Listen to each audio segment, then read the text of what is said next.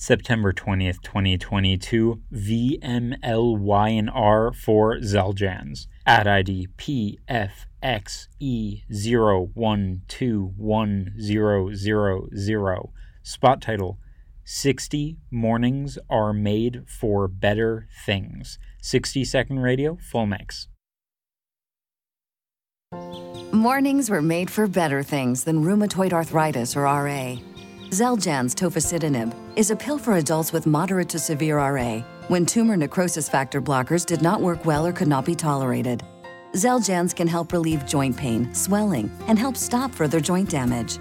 Xeljanz can lower your ability to fight infections. Don't start if you have one. Before and during treatment, your doctor should check for infections like TB and do blood tests. Serious, sometimes fatal infections, cancers including lymphoma and lung, blood clots, serious heart-related events, tears in the stomach or intestines, and allergic reactions have happened. People 50 and older with heart disease risk factors have an increased risk of death. Tell your doctor if you've had hepatitis B or C, have flu-like symptoms, are prone to infections, or have ever had a heart attack, stroke, clot, or other heart problems, or swelling of lips, tongue, throat, or hives. Ask your doctor about prescription Xeljanz. Visit Xeljanz.com or call 1-844-XELJANZ. This episode is brought to you by Wild CBD. Wild produces the best tasting edibles on the market using real fruit and all-natural flavoring. With flavors inspired by the Pacific Northwest, high-quality ingredients, real fruit, and consistent dosing, Wild has become one of the leading cannabis edible producers in the country. Wild's new CBD line currently offers real fruit-infused gummies in blackberry, huckleberry, lemon, and raspberry, CBD-infused sparkling water in raspberry, lemon, blackberry, and blood orange. Each gummy is dosed with 25 milligrams of CBD and can be purchased in a bottle of 10 or 20. Wild CBD is offering our listeners 30% off their next purchase from wildcbd.com by using the code POD. That's POD for 30% off your next purchase. Wild CBD products are intended for use only by individuals aged 18 and older. Wild CBD products should only be consumed as directed on the label and should not be used if you are pregnant or breastfeeding. All Wild CBD products are made with ingredients containing 0% THC. Consult with a health professional prior to using Wild CBD in combination with any medications or other dietary supplements. The Oracle Network. Look deeper. When a number of experienced hikers went out and never returned, people were worried. However, they were so much more worried when they came across the bodies and their very odd and unexplainable injuries. Today we are going to go over the theories of what happened at Dyatlov Pass.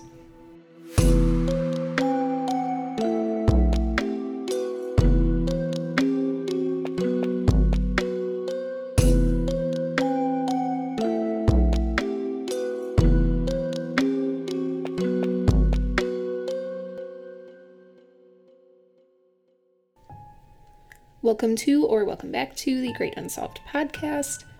I'm your host, Alexis, and it is day 15 of 31 Days of Crime, where I post a new episode every day. This year, we are not only doing true crime cases, but I'm also doing episodes on conspiracies and cults. Sorry, my cat is laying next to me, and that was a little yawn if you heard that. Anyways, today's episode is the second part to the Dyatlov Pass episode. Yesterday's episode, I discussed the facts of each of the hikers, their autopsies, the evidence that was found, and the route of the trip. Today, we are going over solely theories, because there are so many theories and there are so many unexplained pieces to this case that I thought it needed its own episode. Now, the official theory is that all of these individuals died of hypothermia combined with an avalanche. However, there is no weather data or data in general to support that an avalanche ever happened. And so, while they may have died of hypothermia, there is nothing to explain the injuries that they had. since the government was using the avalanche as an explanation to the injuries.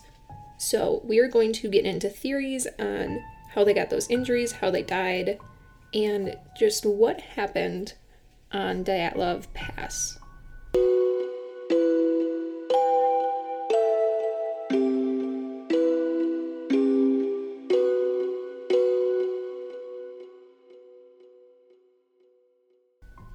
Before we get into theories, a little disclaimer that all my pets decided to be in my office today while I'm recording. So if there are sounds, I have both my cats, my rabbit, and my 2 mice in here because they have attachment issues, or so I assume, because they follow me all over. Anyways, let's get into some of the crazier theories. So one person, who is Alexei Rakitin, I believe that's how you pronounce it. She wrote a book, it was a group of authors under that name that wrote a book. And their theory was that the KGB was involved. Now, the KGB was essentially like Russian spies, I guess you could say. And they were active during the time of the Dyatlov Pass incident. So many people think that the KGB, as well as maybe some CIA agents or whatever, were involved in the incident. Apparently, people believe that the hikers or the climbers, the people that died in the Dyatlov Pass incident, were part of one of these things, and it was just disguised as an expedition. This way, it would make sense if someone came to their camp and killed them. There would be reason to kill them if they were spies. However, there is not much to support this. There was radioactive clothing found at the scene of the incident, and this kind of points to maybe some unexplained weapons being used, or some type of unexplained bomb, or something along those lines, which would be available to secret spies. However, to me, this just doesn't make sense. To make these people all come together and do this expedition as a cover-up seems insane to me. They all had climbing experience before.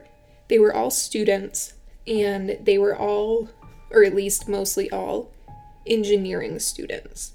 So none of that really points to them being part of the KGB for me, or any other spy ring.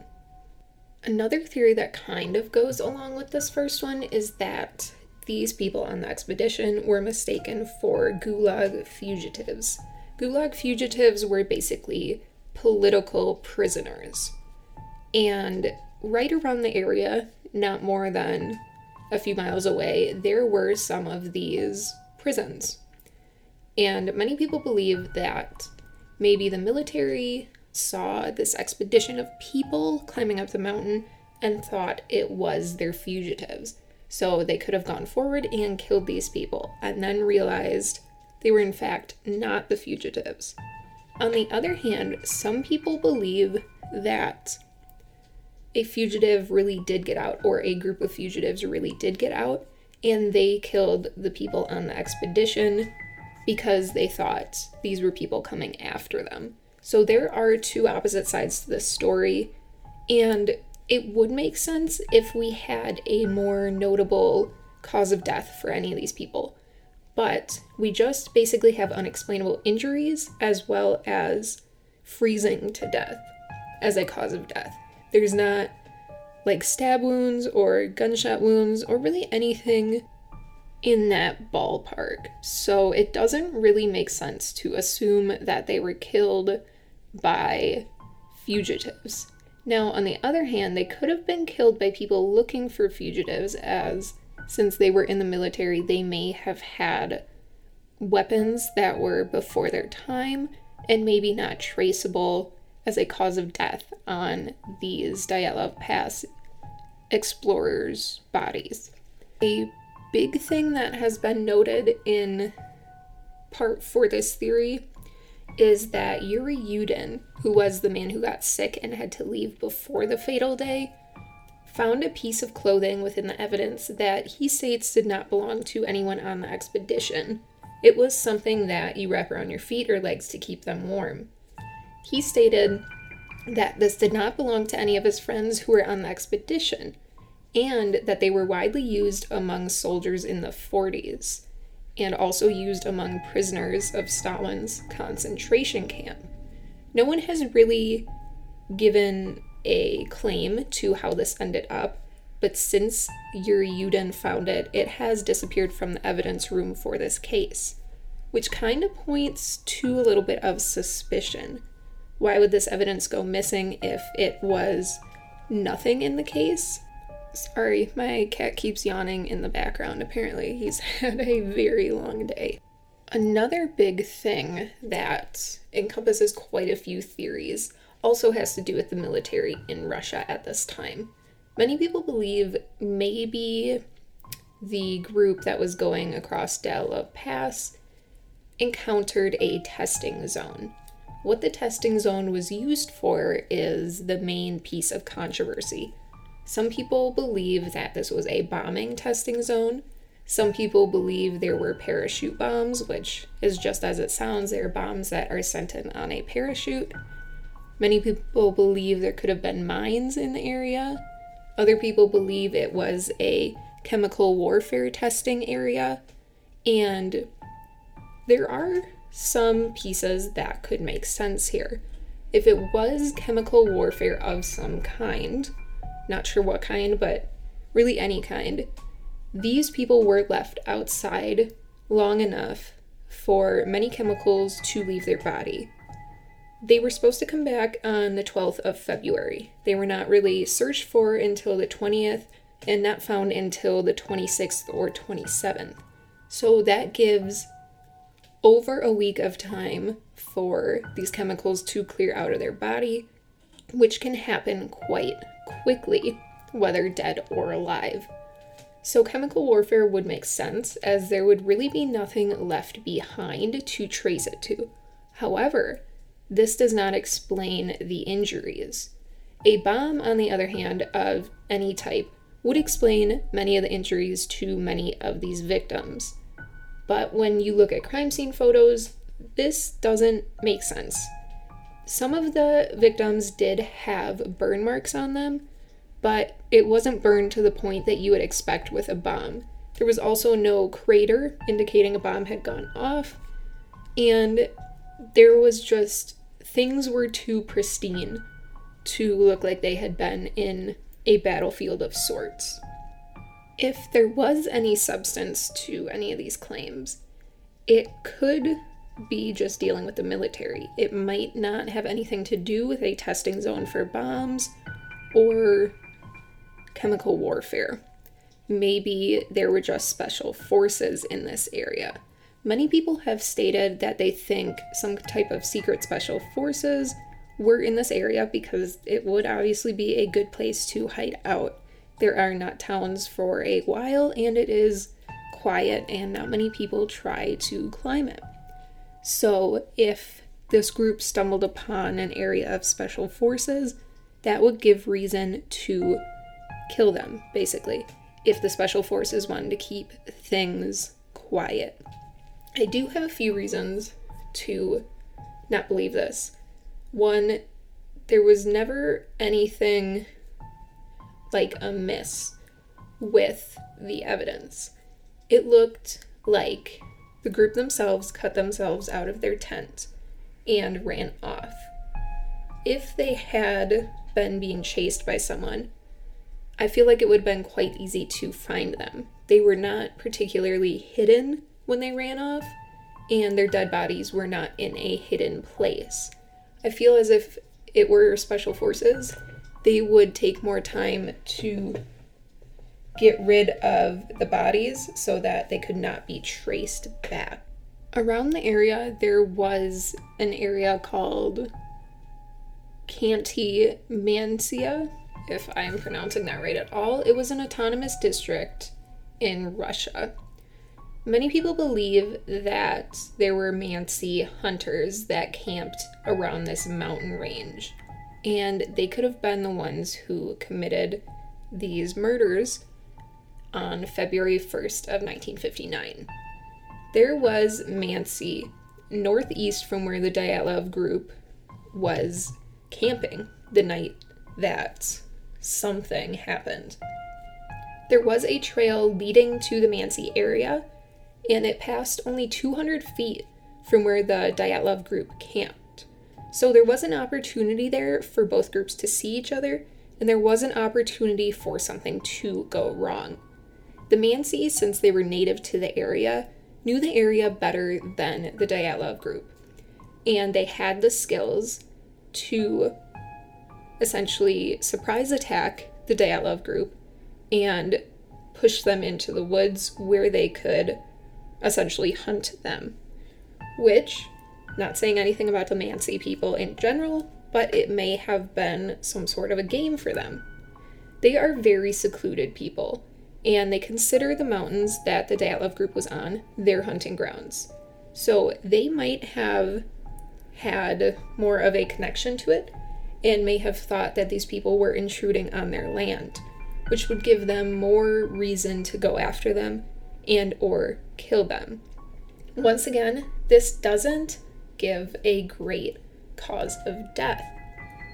There is so much that just doesn't make sense in this case. No matter what theory we go into, something else is going to negate it, because while one thing might explain the trauma done to the bodies, it might not explain how they really died. And the two bodies that were found first, of both Yuri D and Yuri K, really didn't have that much trauma to the bodies. So it is most likely that they died of hypothermia and they died first. So pairing that with a group of people hunting them doesn't seem to make sense. Going along somewhat with the Mansi people is the idea of the group ingesting mushrooms that were toxic to humans. If the Mansi people wanted to kill this group in an untraceable way, then the idea of shrooms would be a good option for them, because they may have reasoned with the expedition group to eat them, and the expedition group either thought maybe it was a cultural thing or that these people were just trying to be nice and did not want to go against them at all. So they ate these mushrooms and subsequently died.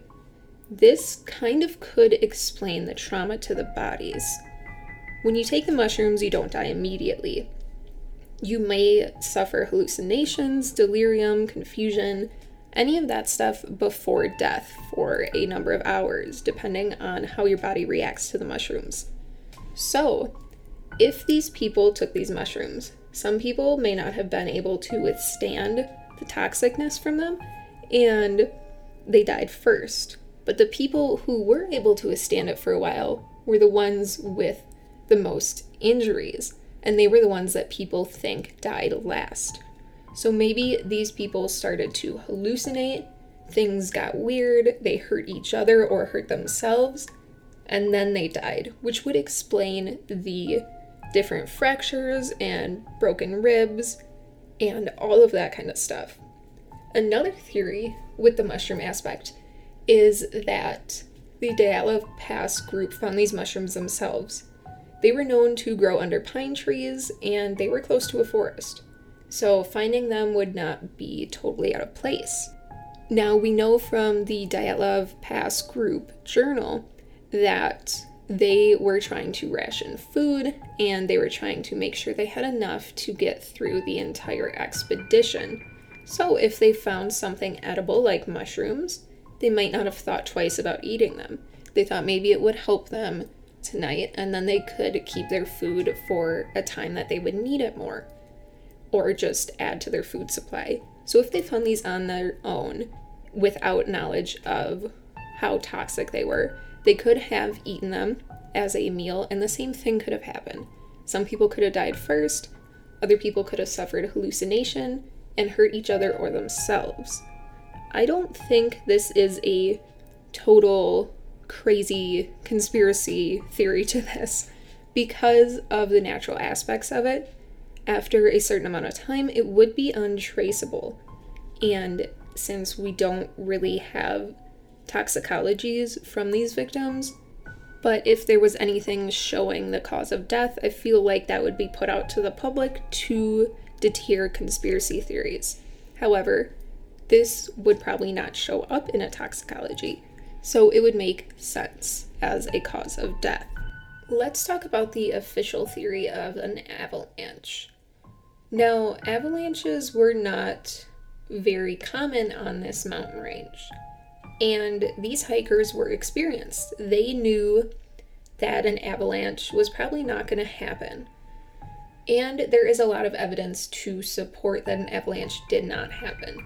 In the crime scene photos, we're going to call it a crime scene because we don't know what happened, but in the crime scene photos of the tent, there is snow on the middle, but not on the ends, and one end is more elevated than the others. If there were an avalanche that caused them to run out of their tent, we would see the tent be fully covered, or at least the front be knocked down, and that is not what we see. The middle could have snow on it simply because of how the group exited the tent. They cut themselves out, and the snow could have just gotten there in a hurry. Now, the footprints that we also see around the tent and leading away from the tent tell us that there was not an avalanche after they left. If there was an avalanche, which there is no evidence of, then it happened before they walked away. So, why would they walk away after an avalanche is finished?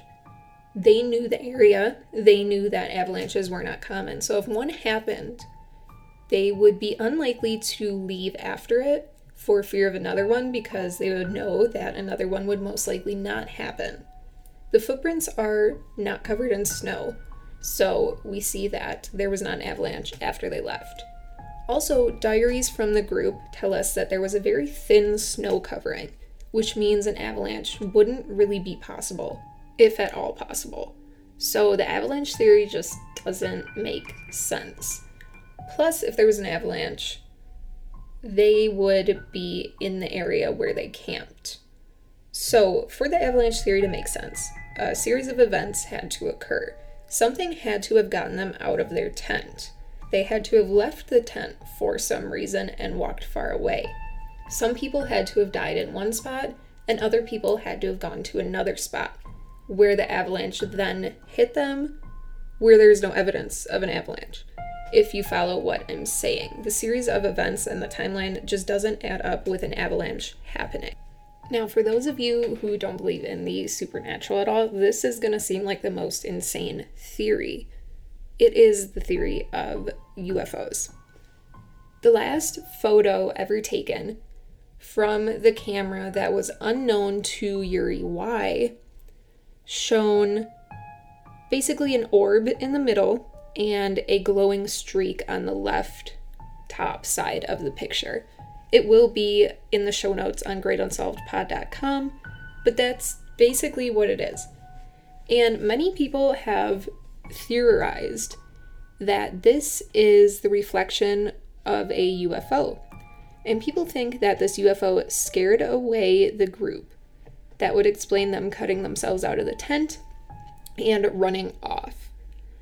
At the same time, Russian armed forces launched several rockets. They claimed that these rockets landed in the North Ural Mountains, but a lot of people have stated they saw some glowing and pulsating orbits flying towards the area of the Dyatlov Pass incident on the day of the Dyatlov Pass incident. So this kind of bears some credibility to the theory of a UFO. We're not talking about aliens, we are talking about Soviet forces sending out rockets that were unknown to people at the time. So it makes sense that it would scare the expedition people. Now, one of the investigators on the Dyatlov Pass incident lived a while, and he went over this theory multiple times.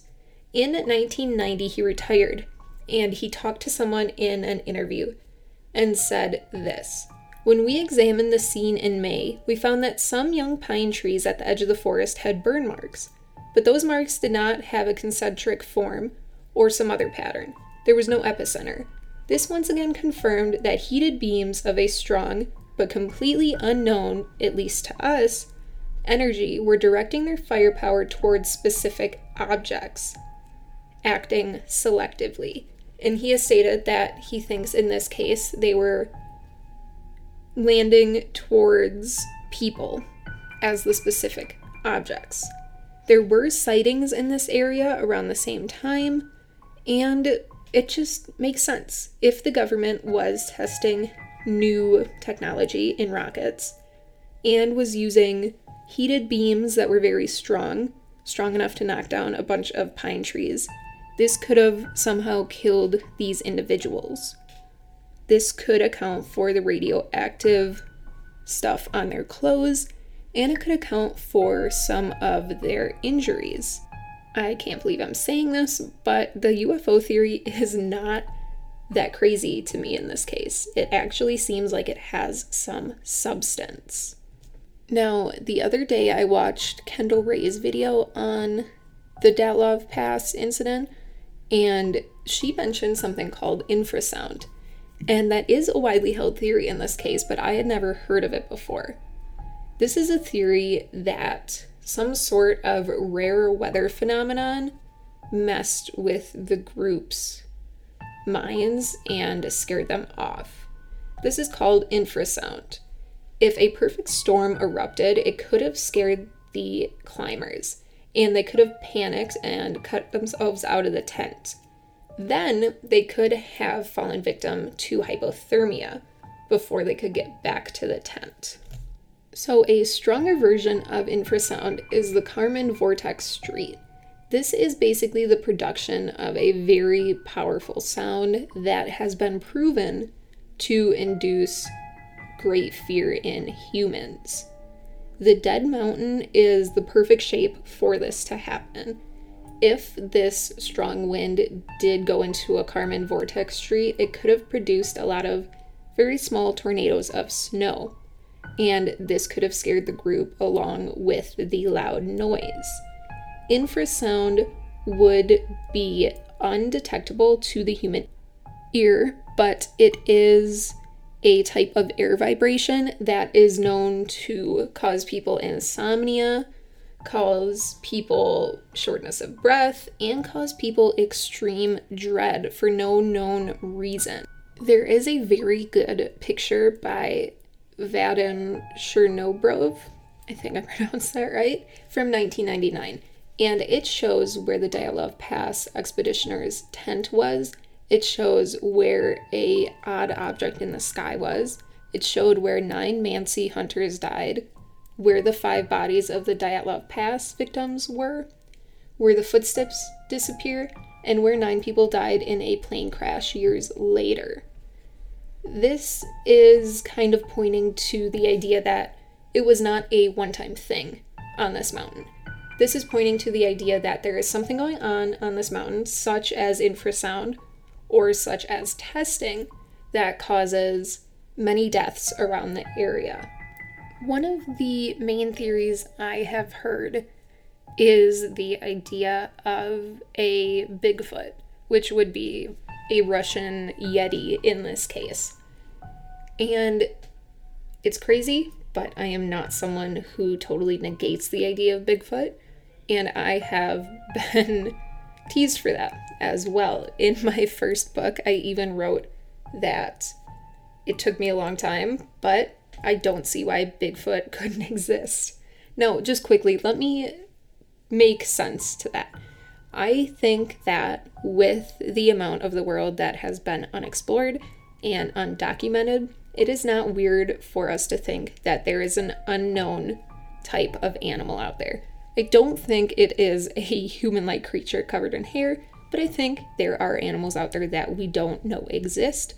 And why can't it be something that walks on 2 legs? That doesn't mean it's intelligent. That doesn't mean it's targeting people or that it's supernatural.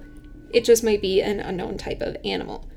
Anyways, People have speculated that the Dyatlov Pass incident victims were part of a Yeti killing, basically.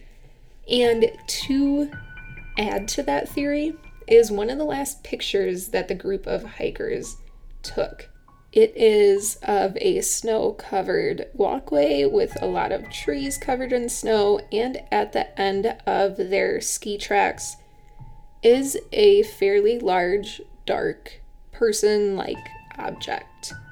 Now, my problem with this picture is that it could have just been the last person in the group, because it looks to be following their ski tracks pretty spot on. The thing that points against that is that this person does not look to be carrying any gear or have any skis on, or the little pokey things that you hold when you go skiing. I don't know what they're called. But that's really the only thing that makes it kind of odd to me. I think that this was a member of the party. However, a lot of people thought it could have been a Yeti killing before this photo came out, and this just kind of gave credit to these people's theories. Now, since it is unknown if Yetis are real or not, it is merely a conspiracy, that means if they did happen to be real and they killed someone, we wouldn't know how they would kill someone. If you're following what I'm saying, is the cause of death would be unknown, because to us it would look like something different, or just maybe wouldn't look like anything at all. We don't have a precedent for how a Yeti killing would look, because we haven't experienced one that we know of, if that makes sense. I know I'm sounding crazy, but that is what I mean. The last theory I'm going to go over is the theory of Arctic hysteria. This is a theory that came about after the Dyatlov Pass incident and the Shivrue Pass incident. These are two incidents in Russia that are very similar, kind of eerily similar, actually. And in both cases, things that happened in the Dyatlov Pass incident happened. So, people were looking for a way to explain the hikers' strange movements, strange behaviors, etc. So, people came up with the idea of Arctic hysteria. They think that this could be something that makes people disoriented, lose track of time, walk in a trance, and become ill or aggressive, and this could have caused some injuries, and it could have caused the death. This has been only observed in native people. Non-natives often report that they have never been affected by this, and it is kind of unknown why. So it is kind of just speculated at this point that these groups of people who were not native to the area could have died of Arctic hysteria. But this made me think of altitude sickness. And we discussed altitude sickness in the Day 12 episode where I talked about Mount Everest. Altitude sickness is where if you are too high up, you get nauseous, you get extremely exhausted, and you can even get confused and aggressive. Now, I don't think the group of hikers was that high up, and they all were experienced hikers. However, maybe something like altitude sickness happened, or it just took them by surprise. Just because they were experienced hikers doesn't mean they couldn't have gotten altitude sickness for an unknown reason. Now, if they got altitude sickness, they could have wandered off, and this could have been the reason for them leaving their tent so quickly and moving so far away from their tent. Then, some people could have died of hypothermia, but the people that were left could have extended into more severe altitude sickness, which would cause even more confusion and aggressiveness. Maybe they got aggressive to themselves or others, and this is where the weird fractures and injuries came from. Then they died of these injuries, or they died of hypothermia, or both combined. Something like that is what makes the most sense to me. Something that would explain why these injuries happened, why they died, and why they left. And it is all fairly simple It is kind of taking away the fun part of the conspiracy theory of the Dyatlov Pass incident, but I think Occam's razor is where we need to go with this case because it has been so widely debated. On that note, I do not think that the Russian government's official theory of avalanche and hypothermia killing them is right, just because there is no evidence anywhere of an avalanche. And I think it is throwing a lot of people off that they are still claiming that. I think that is where a lot of these theories are blossoming from, because people think the Russian government is trying to cover something up here. And while they may be very well doing that, it doesn't mean they are. And I think it was something natural that caused these people to be confused and maybe hurt each other in the end.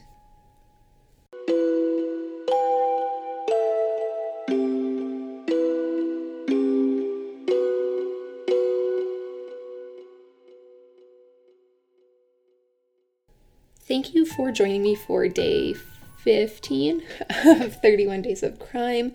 Tomorrow I will be back with another episode, as I am every day of October. Be sure to check out our Patreon link below for exclusive content and bonus content. We also have all our socials linked below. Follow us on Twitter at Great Unsolved and on Instagram at Great Unsolved Pod. I also have a Facebook group that I post on quite frequently, so find us on there. Later tonight, I will be live on Get Vocal at 8 p.m. talking about the Jared Adadero case, which is just a case that baffles me, and it is so confusing, and there's definitely a cover-up going on there. So if you want to hear me just talk through the Jared Adadero case and my theories, join us on Get Vocal at 8 p.m. Thank you, and have a great day.